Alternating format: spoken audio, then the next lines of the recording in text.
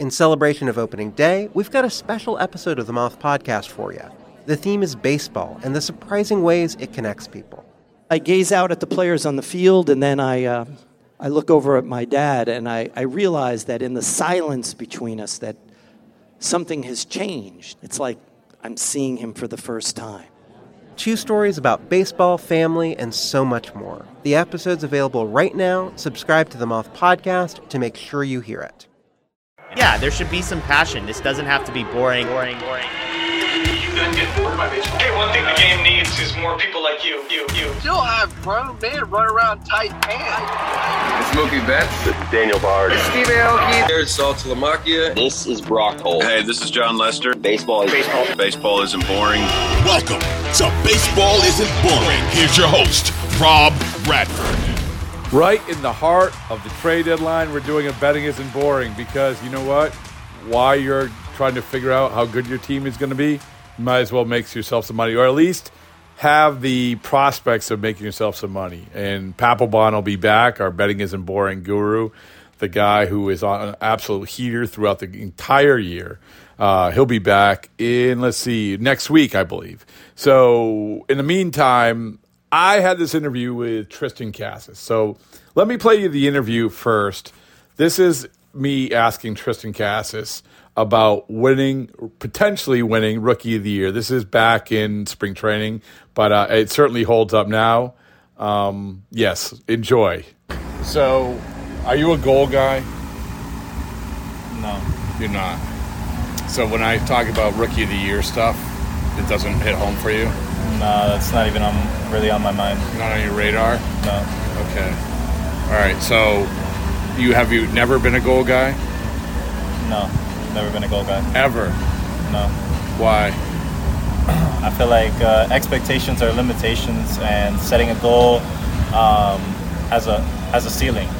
There's a roof to it. I don't feel like my potential has any limit. So when I say, going off that, if I say Rookie of the Year, well, why settle for Rookie of the Year when you can be MVP? That sort of thing, right? Yeah, I want to be a Hall of Famer, and being a Hall of Famer doesn't necessarily mean winning MVPs or Rookie of the Year. Right. So it's the overall package of it. It's the overall. Okay, so it's the long haul. It's the long haul. Yeah. All right. Did someone give you that advice, or have you just been always that way?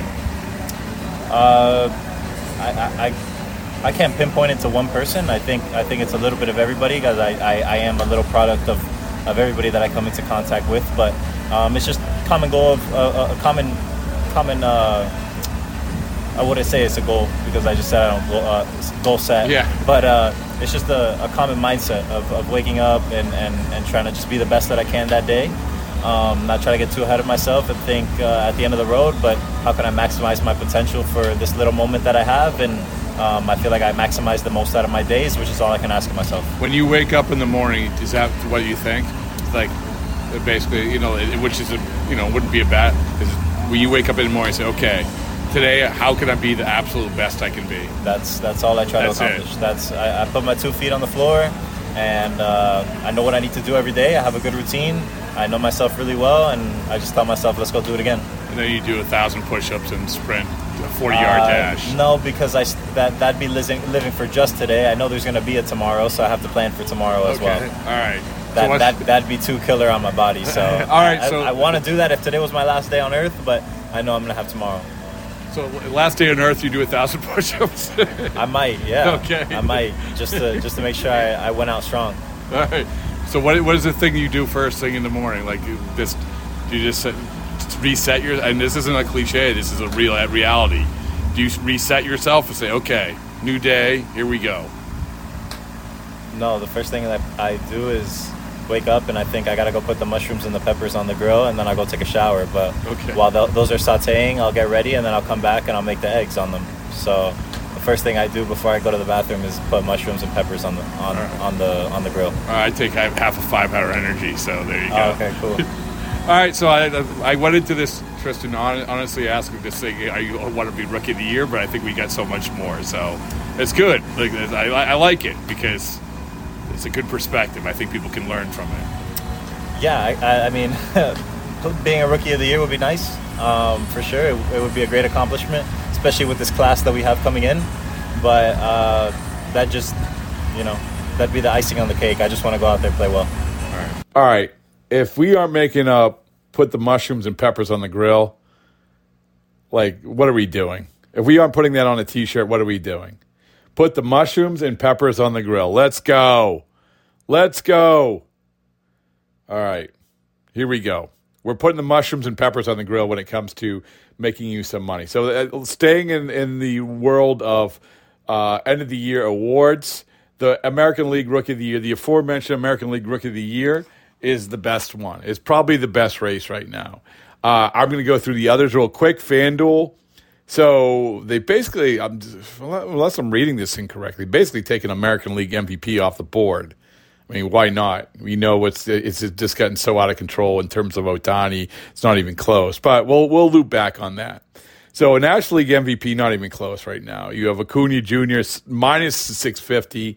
Next up, Freddie Freeman 700. And also, FanDuel gives you, well, Acuna wins the MVP. Any other player wins the MVP. Acuna wins the MVP, still minus 650. Any other player at all, plus 410. So you get the idea. He's going to win the MVP. American League Cy Young, Garrett Cole. He's a favorite right now, plus 100. Second, Kevin Gausman, plus 480. Shane McClanahan, plus 600. Evaldi, plus 600. Valdez, plus 900. Yeah, I mean, I think that Cole is slowly pulling away from there. National League Cy Young isn't terrible. Zach Gallen plus 240, and then Spencer Strider plus 310. So those two. And then Blake Snell coming on strong at plus 420. That, I would say, is the second best race of all these categories right now. And then you have National League Rookie of the Year. Corbin Carroll's seemingly running away with it. Minus 2,000. One of the biggest favorites in any of these categories. Matt McClain of the Reds, he's second at plus 2,000. His teammate, Ellie De La Cruz, as much as we want to say he should be Rookie of the Year, plus 3,000. So Corbin Carroll probably going to get that. But let's go back to American League Rookie of the Year.